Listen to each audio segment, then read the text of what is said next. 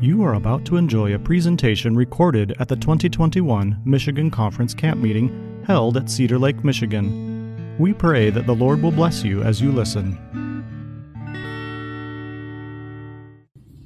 Gracious Father God, we count it such a privilege to come before the throne of grace and to be able to do so in Jesus' name, because as we come in His name, we can come boldly, not in the strength of our righteousness, but His.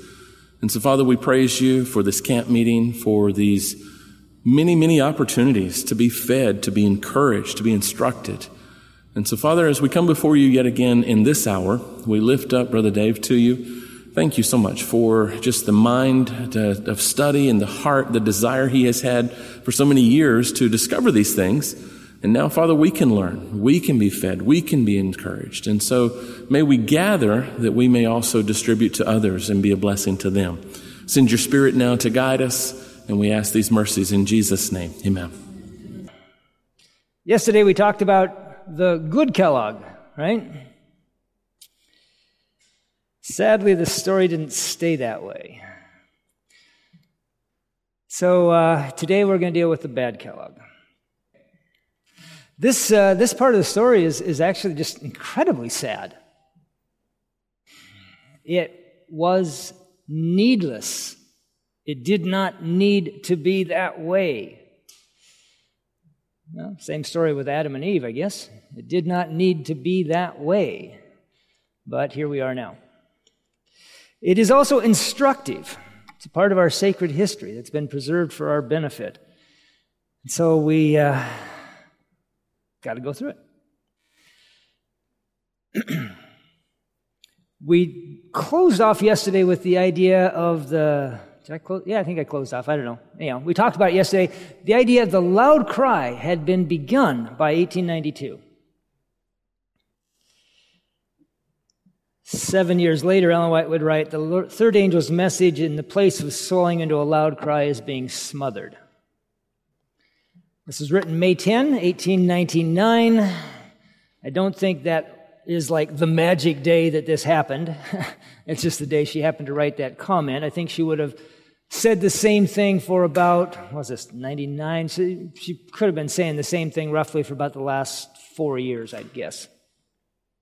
What is interesting is the title of the manuscript in which this comment appears. The title is The Medical Missionary Work. So for those who may have lingering doubts as to whether the loud cry has any relationship to the medical missionary work, I would submit that as Exhibit 3,817, or whatever number we're up to. Unfortunately, by that time, when she wrote this statement, the one who was doing the worst smothering was John Harvey Kellogg. He was distorting the medical missionary work. Instead of using it to serve as the right hand of the gospel, he was largely jettisoning the message of Revelation, three angels' messages, and replacing it with a watered-down, my term here, Christian humanitarianism. But the smothering had begun years before by others rather than the doctor. I have light from the Lord that Dr. Kellogg needs to be guarded. He is leaving a wrong impression on minds. He has made a mistake in supposing that the medical missionary work has an importance above every other work. Medical missionary work has its place, but it has been made disproportionately important. I think, let me just double check myself. Yeah, this is the same manuscript. Okay, this is the same manuscript, 1899. But notice the next sentence. Had Dr. Kellogg's brethren stood with him in the first of his experience in connection with the health reform, the present condition of things would not now exist. Kellogg had encountered opposition and resistance. He'd become irritated and had begun to fight back. Pretty much a given. That's not going to be the way to get the Lord's work done. In 1900, just the next year, as opposition to Kellogg's work continued year after year, it gave the devil opportunity to tempt him to impatience and pride. The Lord sent warnings and reproofs through Ellen White. But the doctor listened less and less. She kept telling him, you need to work with the ministers. And the ministers weren't making it easy, and he kept saying, forget them. The Lord has sent you, Dr. Kellogg, warnings, but you have not heeded them. The deceptive power of the enemy has led you to leave God's banner trailing in the dust. So Dr. Kellogg has committed himself as working undenominationally in a work which has taken the money from a people who are decidedly a denominational people. This is an interesting thing. Why did he go off on this undenominational thing? It's because he was hoping to have his medical school accredited by the American Association of Medical Colleges. That's the educational branch of the American Medical Association. And they were refusing to accredit a denominationally affiliated institution. So in seeking their approval, he found it, well, let's put it simple. He thought their approval was better than the approval of the ministers. The ministers weren't approving anyhow, so why try to work with them? Work with these other guys. He spent more and more time, more money on helping people with their health, turning it into a medical program and less a medical missionary program. This made him feel good. That's a key thing to remember right here. It is more blessed to give than to receive, even if you're giving for mixed up reasons. It makes you feel good. Kellogg was a generous guy. He put 50 students through medical school. He adopted, 18 kids. He raised 42. He paid for this. He paid for that. He loved being generous. It made him feel good. It should.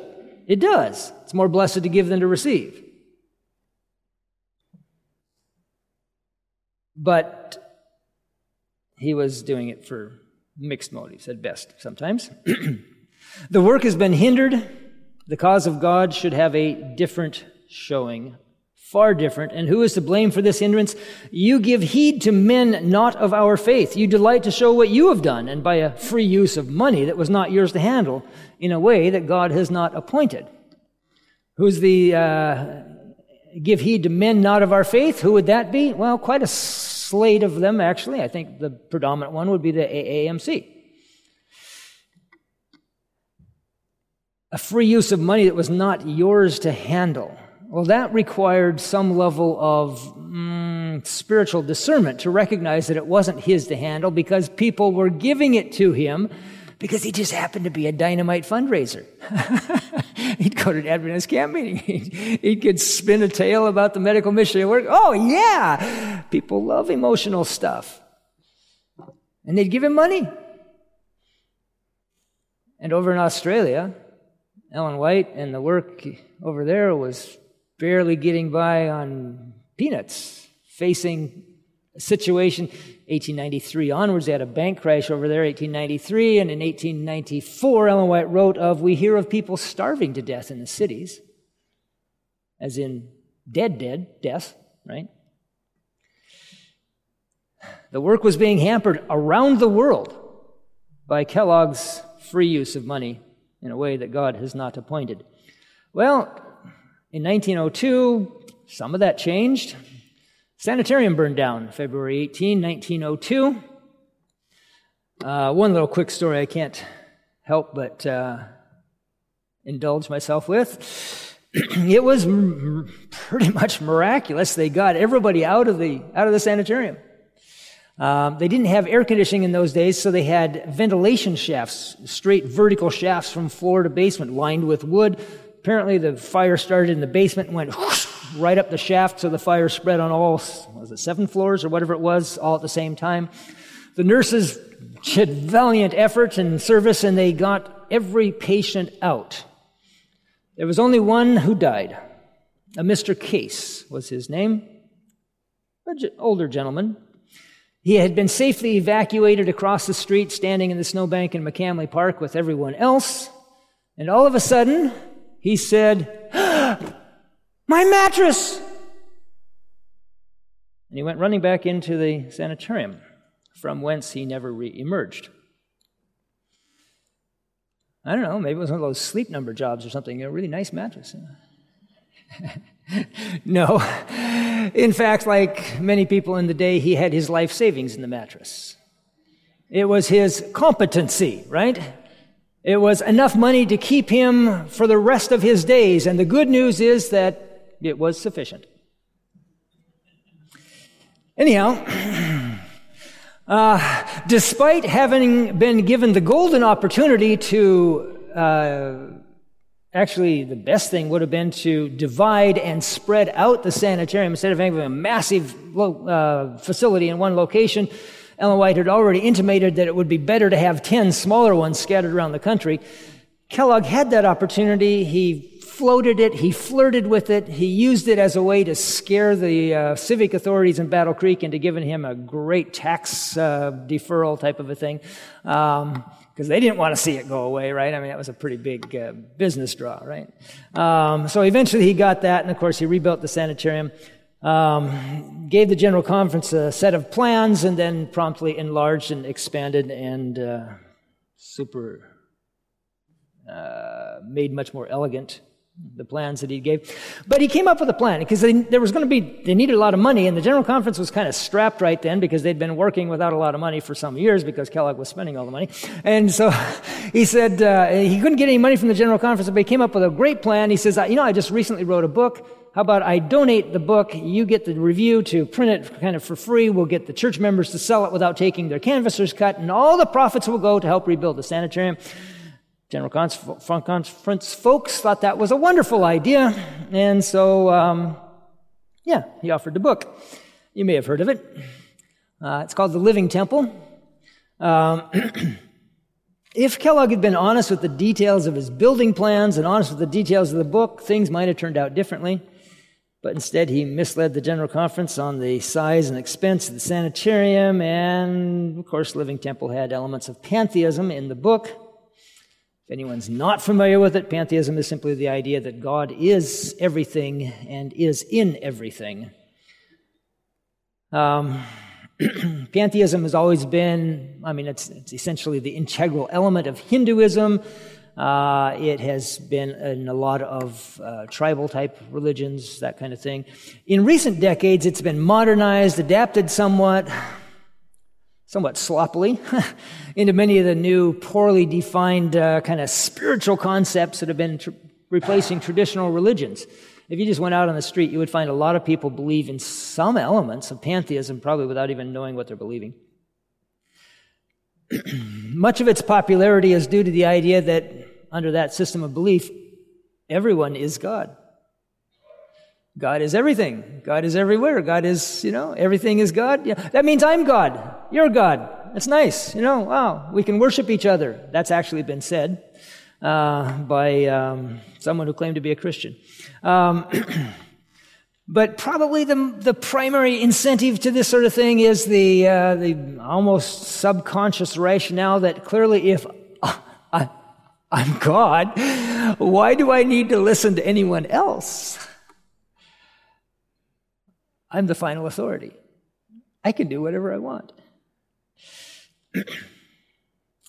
In the face of all this, one of the most remarkable aspects of the whole story was Ellen White's commitment to trying to save Kellogg.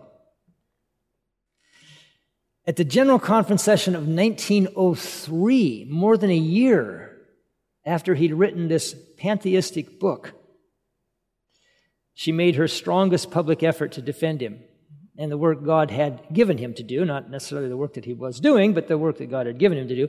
Her goal was to restore the unity of the evangelistic work and the medical missionary work.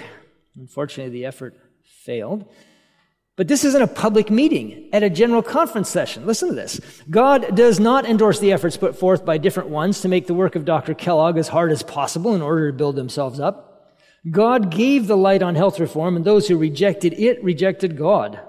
One another who knew better said that it all came from Dr. Kellogg, and they made war upon him. This had a bad influence on the doctor. Oh, no, that's a surprise. You start shooting at me with a machine gun, it might have a bad influence on me. They made war upon him. This had a bad influence on the doctor. He put on the coat of irritation and retaliation. God did not want him to stand in a position of warfare, and he does not want you to stand there. You know what? I don't care what crises the church happens to face next month. The devil's primary goal is going to split the brethren. I can think of a few issues which may have come close to doing that in recent months. I thought of something yesterday morning as I was lying semi-conscious, trying to get myself going for the day. Remember when Jacob was coming back to meet Esau, and Esau was coming with 400 men? Jacob did a really intelligent thing. He split his group into two companies. Now, I'm pretty sure that everybody in both companies wanted to come out alive. I like to believe that everybody in both companies hoped that everyone in the other company would also come out alive. I'd like to recommend that as a great way to look at some current crises. I'll leave that there and go on. Well, coming out of this, of course, we have the Alpha and Omega of apostasy. The Alpha is the first letter of the Greek alphabet. Omega is the last one. This imagery was used by the Lord to give us a warning of an apostasy, similar to that of the early 1900s, that we may expect in the last days, the Omega apostasy, right? Ellen White used the idea of the Alpha and Omega in her descriptions and comments about Kellogg's book a few times. Here's a couple of them. Living Temple contains the Alpha of these theories. I knew that the Omega would follow in a little while, and I trembled for our people. That's where I got the title for my second to last book, Tremble. In the book Living Temple, there is presented the Alpha of deadly heresies. The Omega will follow and will be received by those who are not willing to heed the warning God has given. Aha! I like statements that imply something within my power to do. I like the concept of being a free moral agent. And right here, there's a piece of advice that I would recommend to you. Heed the warning God has given. What was that warning? She doesn't say. She doesn't say exactly. I'm going to give you my best guess. The best guess I know, don't read the book. That's what she was saying at the time. Don't read the book. Now, this being 2021, I could extend that a little bit. Don't watch the TV program. Don't watch the movie. Don't watch the YouTube presentation. Don't read the stupid book. Do you have any idea how much I don't know what to call it, but just mixed up, nonsensical, supernatural garbage is flooding the media of the day? I mean, it's like, you think somebody's setting something up for, maybe, just maybe? So here's a hot tip. Don't read the book. As I am shown these special things of Satan's science and how he deceived the holy angels, I am afraid of the men who have entered into the study of the science that Satan carried into the warfare of heaven. Oh, how I have longed to be where I should not be compelled to see the same science practiced on this earth by medical practitioners. Do you see why we started with Lucifer? Be cautious in regard to what you read and how you hear. Take not a particle of interest in spiritualistic theories. Satan is waiting to steal a march upon everyone who allows himself to be deceived by his hypnotism. He begins to exert his power over them just as soon as they begin to investigate his theories. It doesn't say practice, it says investigate. Now, when I wrote Tremble, I faced a real challenge. Do I write about Kellogg's pantheism? Do I expose myself to Kellogg's pantheism? There's something about don't read the book, right? Remember that?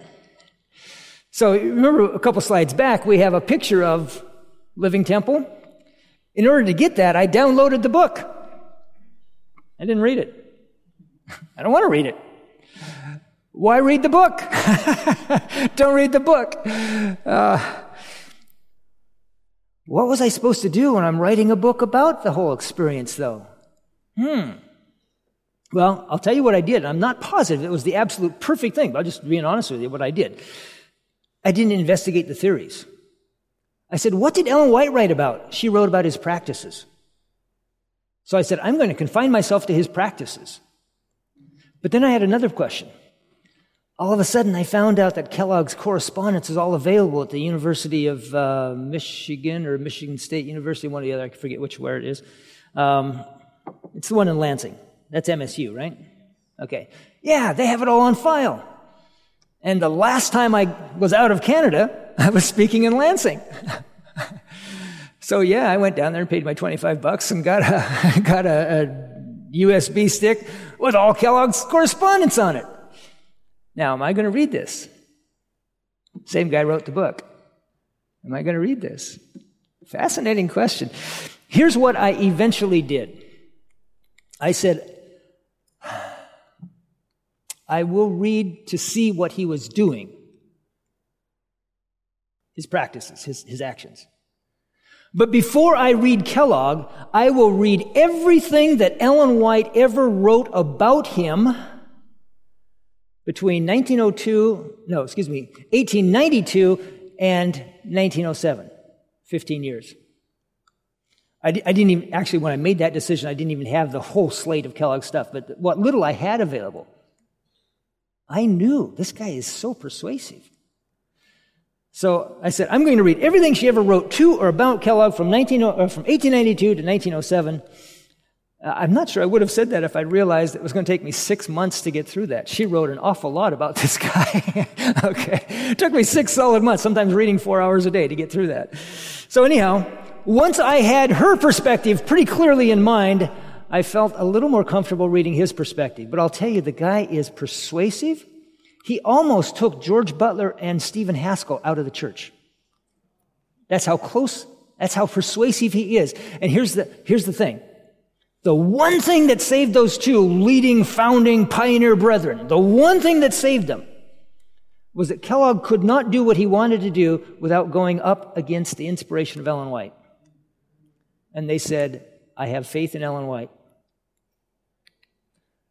I think they were like some angels that are still in heaven, but maybe only barely. Faith is the big deal, guys. Just telling you. Okay, I got to hurry on. Suffer not yourselves to open the lids of... this is a new one. Yeah. Suffer not yourselves to open the lids of a book that is questionable. There is a hellish fascination in the literature of Satan. It is the powerful battery by which he tears down a simple religious faith. Never feel that you're strong enough to read infidel books or watch stupid TV programs or for they contain a poison like that of asps. They can do you no good and will assuredly do you harm. In reading them, you are inhaling the miasmas of hell.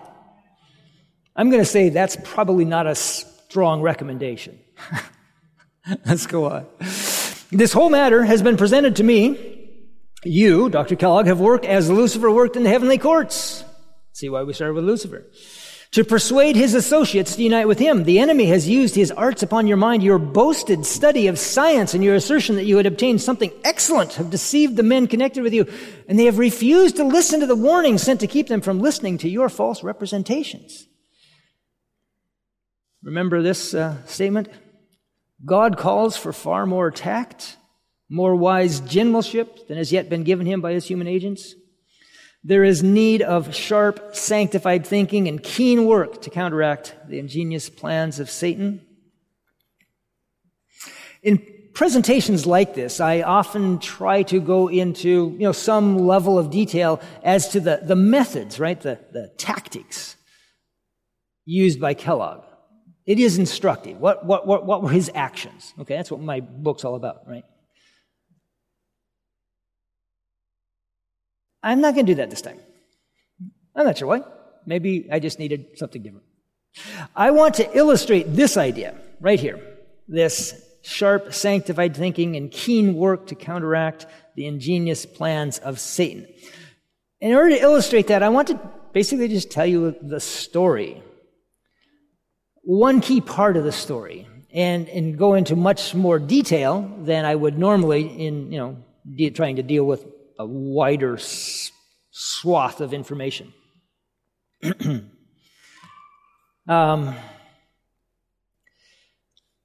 I spent some time last night and this morning trying to put that all together from scratch from other presentations I've done in the past. I could take this, I could take And finally I said, Dave, you wrote it out once. Just use the book. So my apologies. I seldom like to just read to the congregation. But I think this part of the story is maybe interesting enough that you'll let me get away with it. It'll be on the screen. You can, either sit back and relax or follow along, but here we go. This is Uncle Dave's Story Hour. In late August 1903, the doctor dictated a letter to his longtime friend and co-worker, Dr. David Paulson. Kellogg was clearly feeling that his decision to reopen Battle Creek College, left a word out, against Ellen White's counsel, was going to precipitate a rupture between the medical work and the General Conference. This letter has a distinctly militant tone, making it a fascinating read. Unfortunately, it runs to 9 typewritten pages. All we can include here are the barest of selections. Kellogg was a prolific letter writer. I don't know what was with those guys back in the day. I mean, it's like 16, 17, 20-page letters was a norm. Must have been such a relief when the telephone came along. It was right at this time, too. You'll see it in this next slide. Kellogg here, writing to Paulson, "We are getting into strange times. It looks as though a line of battle was being formed. The conference men are determined to run the sanitarium and the medical missionary work. The devil will tempt some of our doctors, who are ambitious for place and professional opportunities, to join hands with these conference men. I understood you over the telephone that you had crossed the Rubicon.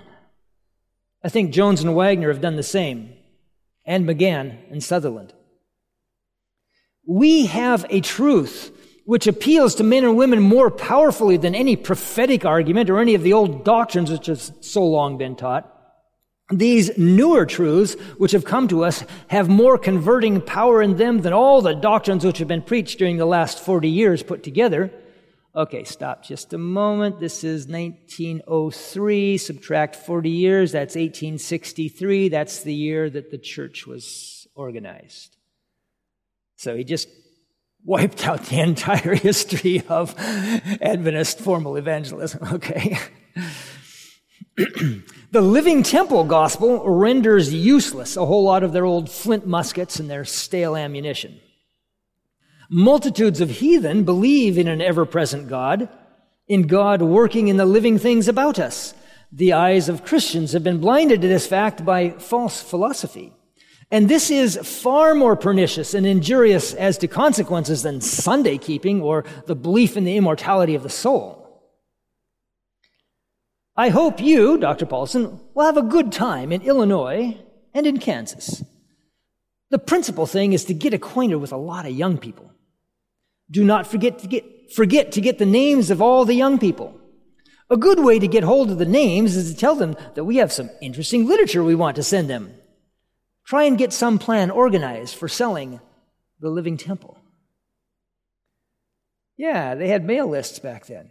Fascinating idea. The combined protests of Ellen White and denominational leaders managed to temporarily block Kellogg's plan to reopen the college. But by 1905, Kellogg was desperate for student workers in the sanitarium. That's what kept his operation going, was these underpaid student workers, right? He began advertising the establishment of the Battle Creek Schools, a grandiose university to operate in conjunction with the sanitarium. The sales pitch indicated the students could choose from professional, scientific, literary, biblical, technical, industrial, 40 courses leading to diplomas and degrees.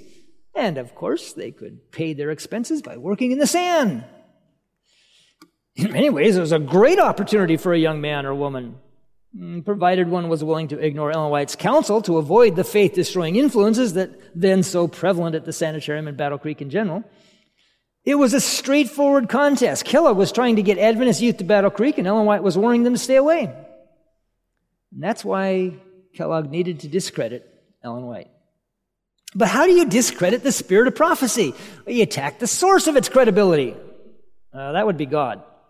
And the whole concept of inspiration. That's what gave Ellen White credibility and influence with church members. Cut inspiration out of the picture, and she's just another old woman as far as authority goes. No, wait, that's too much. No one with any personal experience would go for that. Kellogg needed to dial it back a bit. But how? Simple. Just say that sometimes her ideas came from God, and sometimes she was influenced by what someone else wrote or said to her. That's all it takes. Plant that idea in people's thinking, and they'll surely find some part of the spirit of prophecy to apply it to. You know,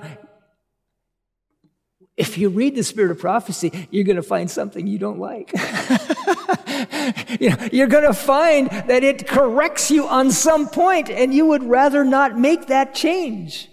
And if you have floating around in your philosophical armament of, processing, the idea that some parts of the spirit of prophecy aren't quite up to snuff, well, this has got to be the one. Of course, Dr. Kellogg wanted that exception to apply to the whole thing about Battle Creek and the sanitarium being off track. With that out of the way, the cheap labor tap would flow again.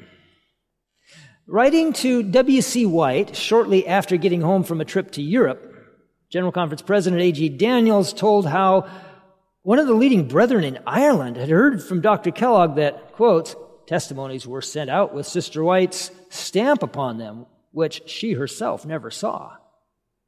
And that the doctor had once forced a confession from Willie that he and her assistants had made up a testimony and signed her name and sent it to Dr. Kellogg. Neither of those were true, but that's what the guy in Ireland had heard. Daniels continued, I find that the air is full of doubts and questionings regarding the spirit of prophecy. I believe that it is our duty to rise up and meet this evil thing and give our people that which will undeceive them and give them assurance. I am persuaded that the war that is to be waged against the spirit of prophecy is to come from within and not outside of our own denomination. Now, I know where this evil work originates. In every instance almost, I've been able to trace it to one place. Letters and statements are continually going out, calculated to arouse suspicion and bring unbelief and rejection. The work is going on all the time and is reaching out to the ends of the earth. Daniels wanted something done. He'd wanted it for months. But Ellen White urged discretion in dealing with the doctor. She did more than that, of course, and she wasn't blind to what was going on. In fact, she was keeping a close eye on many details of the devil's effort. When the Battle Creek schools issue started heating up again, Elder Daniels was getting desperate. This is about the fall of 1905 now. They kind of held it off for 2 years by, Ellen White and General Conference resistance. But the late summer, early fall of 1905, Kellogg's getting desperate. He's got to do something. Daniels writes, I have good reason to believe these Battle Creek schools are designed for a great dragnet with which to catch our young people. The thing is already beginning to work. And unless something decided is done to counteract the movement, we shall lose hundreds of the very flower of our young people. I believe that our whole denomination must be more clearly and fully informed of this dangerous movement at Battle Creek. The Lord has given you, Ellen White, volumes of instruction. What has come to me has informed and aroused me regarding the crisis we are in. I feel sure that if our brethren and sisters knew the facts 1/2 as fully as they have been revealed to you, they would stand as one man against this evil thing. But as it is at present, thousands know but little about it. We say nothing or speak with whispered breath. And all the while, the enemy is at work gaining sympathy, influence, and souls. Do you see any parallel here? Remember the statement about the angels in heaven? The rebellion was allowed to progress before anything was done. I confess to you that this is the greatest sorrow of my life. I have no desire to make war on Dr. Kellogg. I do not care what fame he gets, nor how many worldly people go to Battle Creek. But it breaks my heart to see our young people go there, to be poisoned against the ministry that brought their parents into the truth, and against the message for which their parents have stood and sacrificed so loyally. No one need say that they are not thus influenced. I know better. When a father tells me that his son became an infidel at Battle Creek and declines to recommend him to his conference for an honorable medical position, I know there is more than imagination on my part regarding the character of the influence there. I seriously fear that for some months we have been losing ground in this controversy. While we have been silent, they have been aggressive. Their efforts have not been open and frank. They are moving under cover and are gaining ground.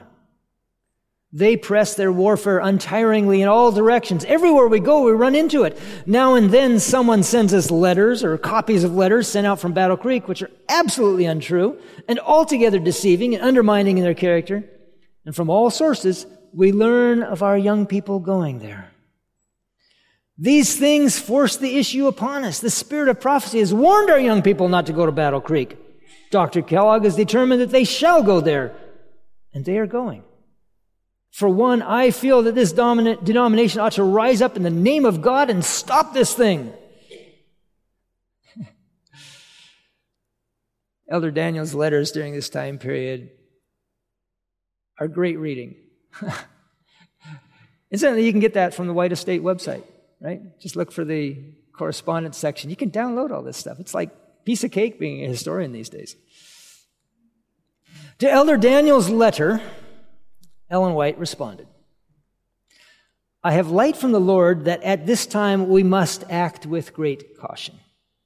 For the enemy is watching our every movement. At times, I have been ready to take steps that would be called aggressive. I would read over the letters containing warning and caution that I have had from the Lord for several in Battle Creek. At times, I have felt that I must print all the warnings given me for Dr. Kellogg. If I were going to guess off the top of my head, I'd say I read that idea in Ellen White's letters.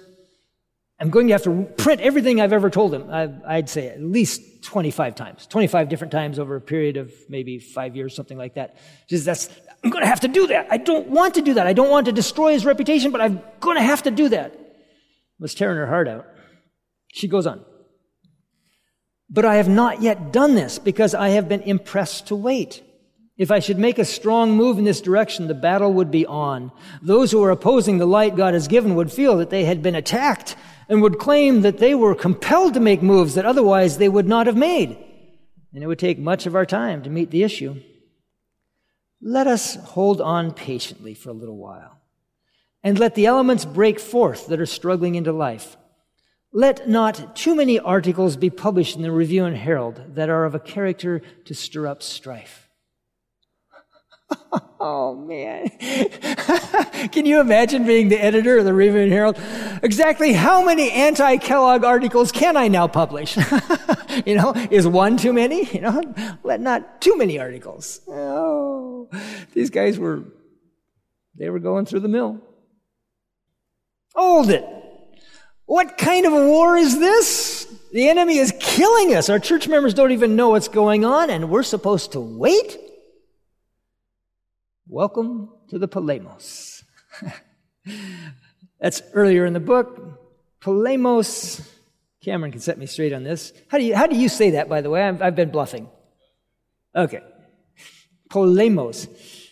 That's the word for war in Revelation 12.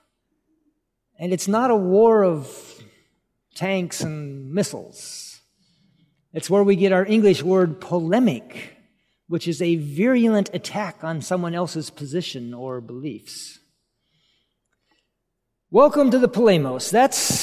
There's a reason for reading Patriarchs and Prophets and Great Conference. Ellen White had told the General Conference guys, she wrote to Daniels and Prescott and I.H. Evans and all the other people there, she said, get Patriarchs and Prophets, get Great Conference, read the sections about the rebellion of Lucifer in heaven. That's what's going on now. Read that stuff. There was a good reason for that. And there was a good reason for waiting. Waiting. Oh, Daniels didn't want to hear about waiting. Ellen White wrote, some who have been deceived by men in responsible places will repent and be converted. And in all our dealings with them, we must remember that none of those who are in the depths of Satan's snare know that they are there. Wow. It's easier for me to grab a sword and, start spilling blood. Just wow. Later, she would describe that time period. Long ago, some thought that the time had come when we must take decided action to break the spell. But in the visions of the night, I was in an assembly of the physicians, and I saw the work that was being planned. Then I said to my son, I must get everything in readiness, for soon we shall see the necessity of having the armor on, ready for action. In that meeting, many things were said, which I can and must meet. I must now work. And we did work.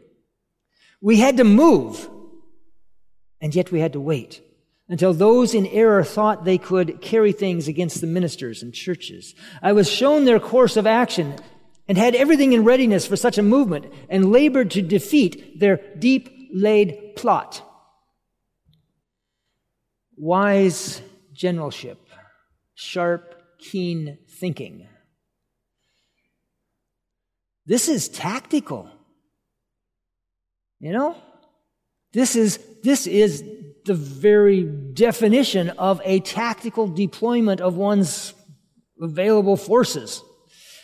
She says, not now. It's not the right time. It's not the right circumstances. Wait. And yes, young people were going to Battle Creek while they waited.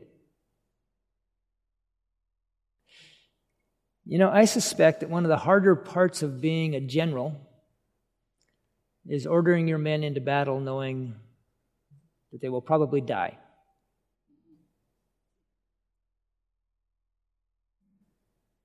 War, as famously uttered by some general, I forget who he was, war is hell. Or at least it came from there. Deep-laid plot. This is not Kellogg making a mistake.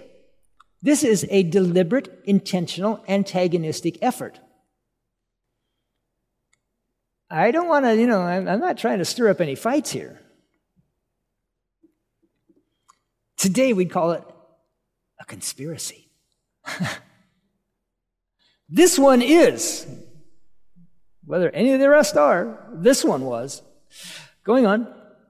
Events of late December 1905 constitute the tipping point of Kellogg's opposition to Ellen White, the General Conference, and God's work in general. It was then that the credibility of the rebellion was, if not completely, then at least irrecoverably broken. Oddly, this story is almost unknown. It certainly deserves as much interest as the iceberg vision of 1903, and arguably more, I would say. Unknown to the point that I had never heard this story.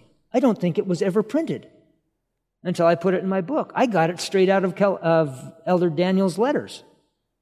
Why did this story not get brought out? I mean, there was always a puzzle in my mind, because if you had asked me prior to doing this particular research, if you had said, when did Kellogg get defeated? I would have told you the iceberg story, right? Everybody knows the iceberg story, right? Probably, right? Okay.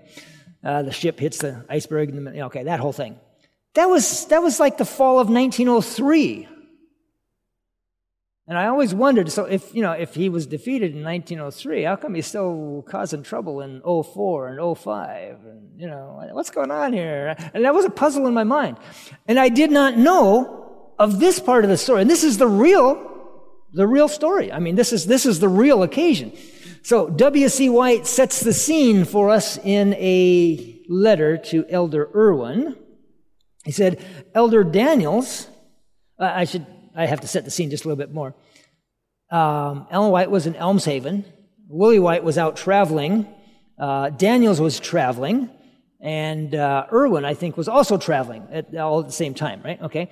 So Willie writes a letter to Elder Irwin and says, Elder Daniels tells me of a telegram from Mother asking him to wait in Battle Creek until manuscripts arrive, which were mailed December 21st.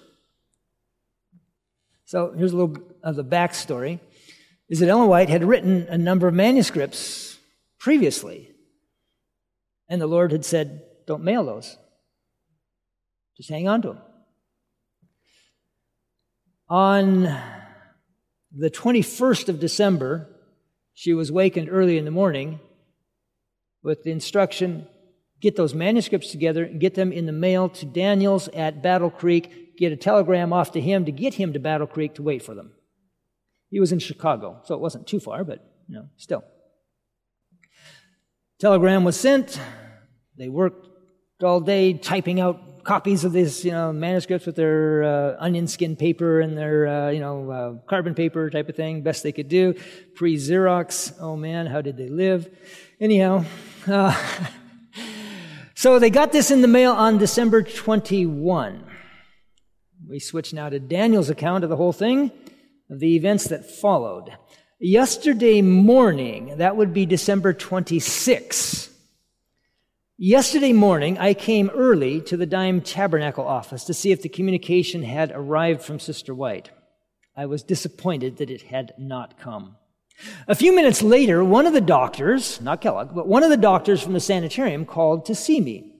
He said that he was in great perplexity of mind. He had been brought up from a child to look upon every message from Sister White as having emanated from the Lord. He said that now he was so bewildered and confused by all he had heard, he hardly knew what to think, nor what course to pursue. He stated that the night before, he, with a large company of men, including Judge Jesse Arthur, Professor Nicola, Dr. C.C. Nicola, Dr. Rand, Highland Butler, and many of the heads of the departments in the sanitarium had sat from 5 o'clock until 11 o'clock listening to Dr. Kellogg outline the recent controversy from his standpoint. He said that the doctor assured them that he believed in the spirit of prophecy, and he believed that Sister White is a good woman and that she had been inspired by the Lord. But he went on then to establish by many infallible proofs the fact that all of the communications which were sent out could not be relied upon as coming from the Lord. Now, that's an old construction. That always makes it sound like he's saying all of the communications. That's not what he's saying. He's saying, we would today cast that a little bit differently. We would say, not all of the proof of the communications. So he's not saying everything Ellen White ever said is junk. He's just saying, some of it's not. Some of it's not from God. Okay. Now, said this doctor, I want, if possible, that you shall make it plain to me what messages we are to understand are from the Lord and which ones emanate from men who are influencing Sister White. In other words, tell me how to know the difference between the testimonies the Lord sends and those which are prompted by reports sent to Sister White. While we were talking, someone came to the door and handed me the large envelope containing the testimonies I'd been looking for. This doctor saw me receive this bundle of testimonies. When he asked me to tell him how to decide which testimonies were genuine and which were spurious, I told him that I was unable to give him any light whatever on this point. I told him that to me they were all genuine, and I knew of no means by which he could distinguish the true from the false, that to me they were either all from the Lord or from the devil. Then I called his attention to this envelope containing the testimonies that had been handed in while we were talking. Now, said I, Doctor, we will open this envelope, and you should be the first one to look upon these testimonies. Take them, look them over, and tell me whether they are genuine or spurious, whether they were given to her by the Lord or by some man. He took them and looked at the titles, and the dates, the signatures. Handing them over, he said to me, well, I cannot tell you whether these are from the Lord or from man, whether they are reliable or unreliable. It looks to me, said he, that it is a question of faith on my part as to whether Sister White is a servant of God or a wicked pretender. Well, said I, you are just as able to tell me who inspired these communications as I am to tell you. You have seen them first. You know just as much about them as I do. I cannot give you the slightest information that you do not possess. Now, said I, the only ground for me to occupy is absolute confidence that God is revealing to his servant that which the church needs to understand, and that every single communication which he sends out emanates from God and not from man. This doctor was not Dr. Kellogg, of course, but one of the doctors from the sanitarium. With a positive result like that, to start off the campaign, Elder Daniels prepared for the main battle, the reading of the testimonies in the Dime Tabernacle that evening. His letter continues. The people had heard that the communications were coming from Sister White and were all anxious to hear them. At 7:30, the tabernacle was filled. The auditorium, the vestries, the gallery, that'd be over 5,000 people. I did not see Dr. Kellogg, but I saw W.K., Dr. Paulson, Elder Jones, Elder Taylor, and other leading men. Those are all Kellogg loyalists right there. We first had a very earnest season of prayer. Then I read the telegram that I had received from Sister White and proceeded to read the communications. I read both of them without comment. The people listened with breathless interest, and the power and authority of the living God accompanied the message. There was a deep hush and a solemn silence that I have seldom witnessed in a congregation. It seemed to me, as I read, that I never felt the burning power of words reaching my own soul as these. When I had finished, it was 9:00.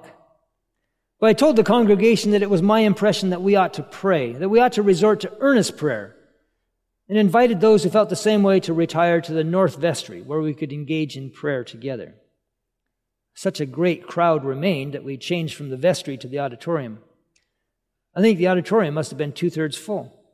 We did not spend time to talk, but got down on our knees at once and united in earnest prayer to God.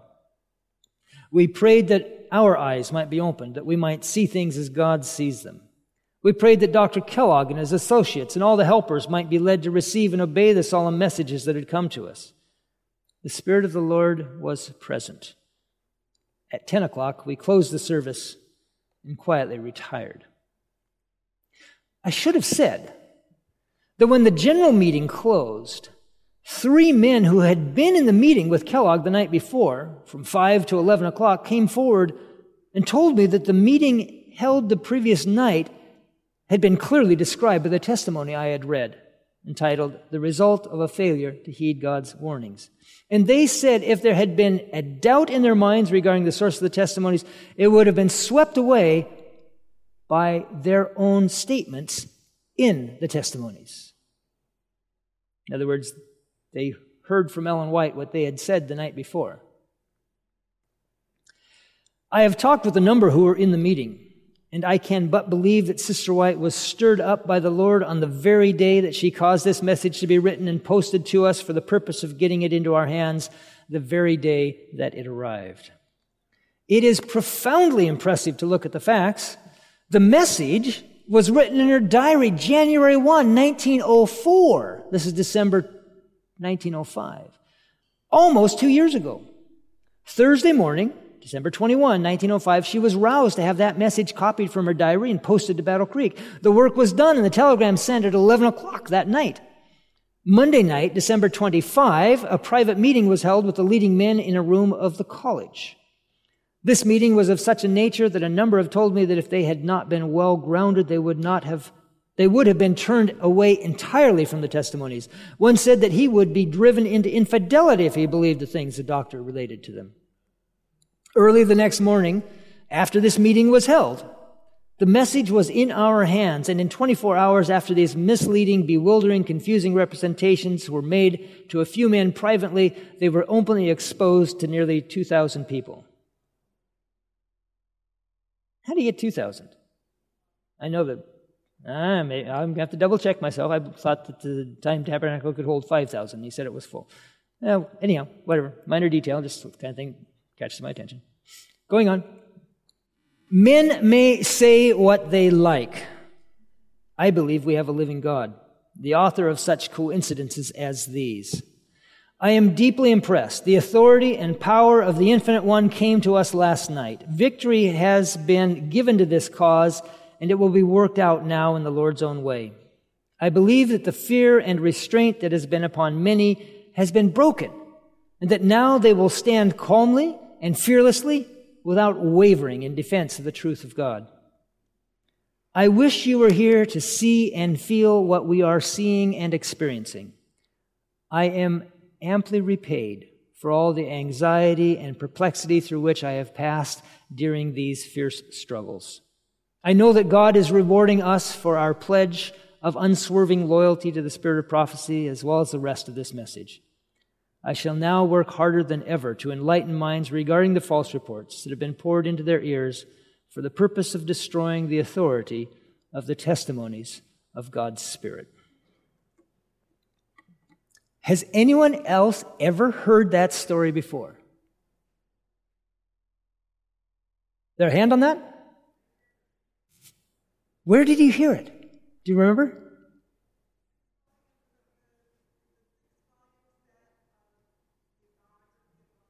No, not there.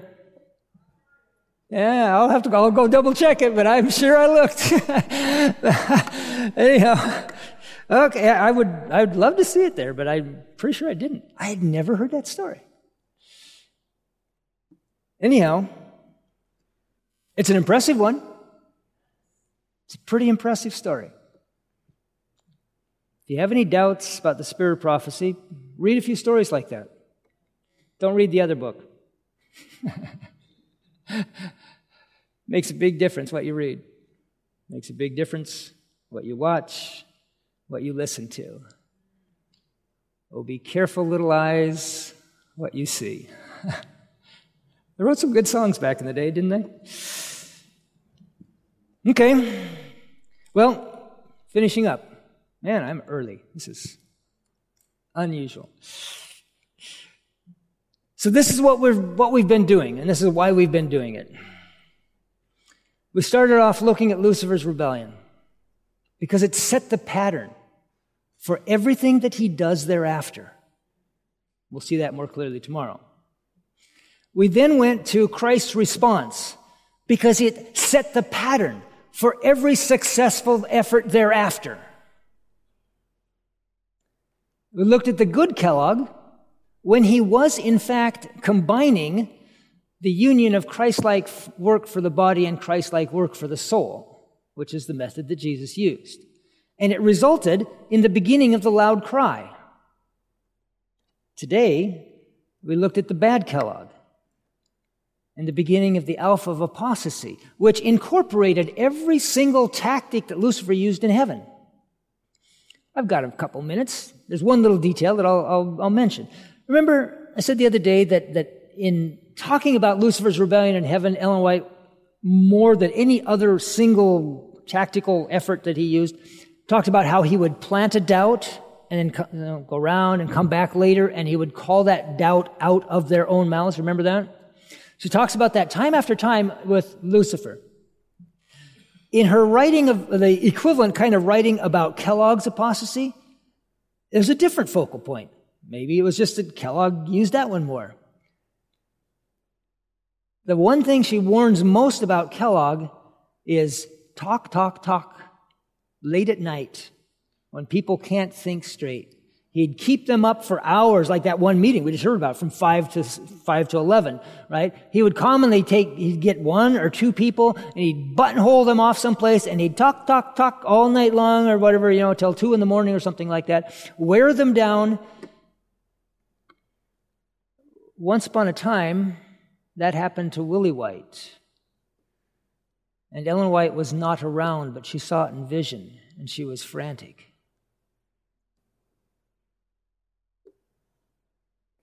She said, she would, I don't remember the exact wording, but it's like she would do anything to make sure that never happened to Willie again.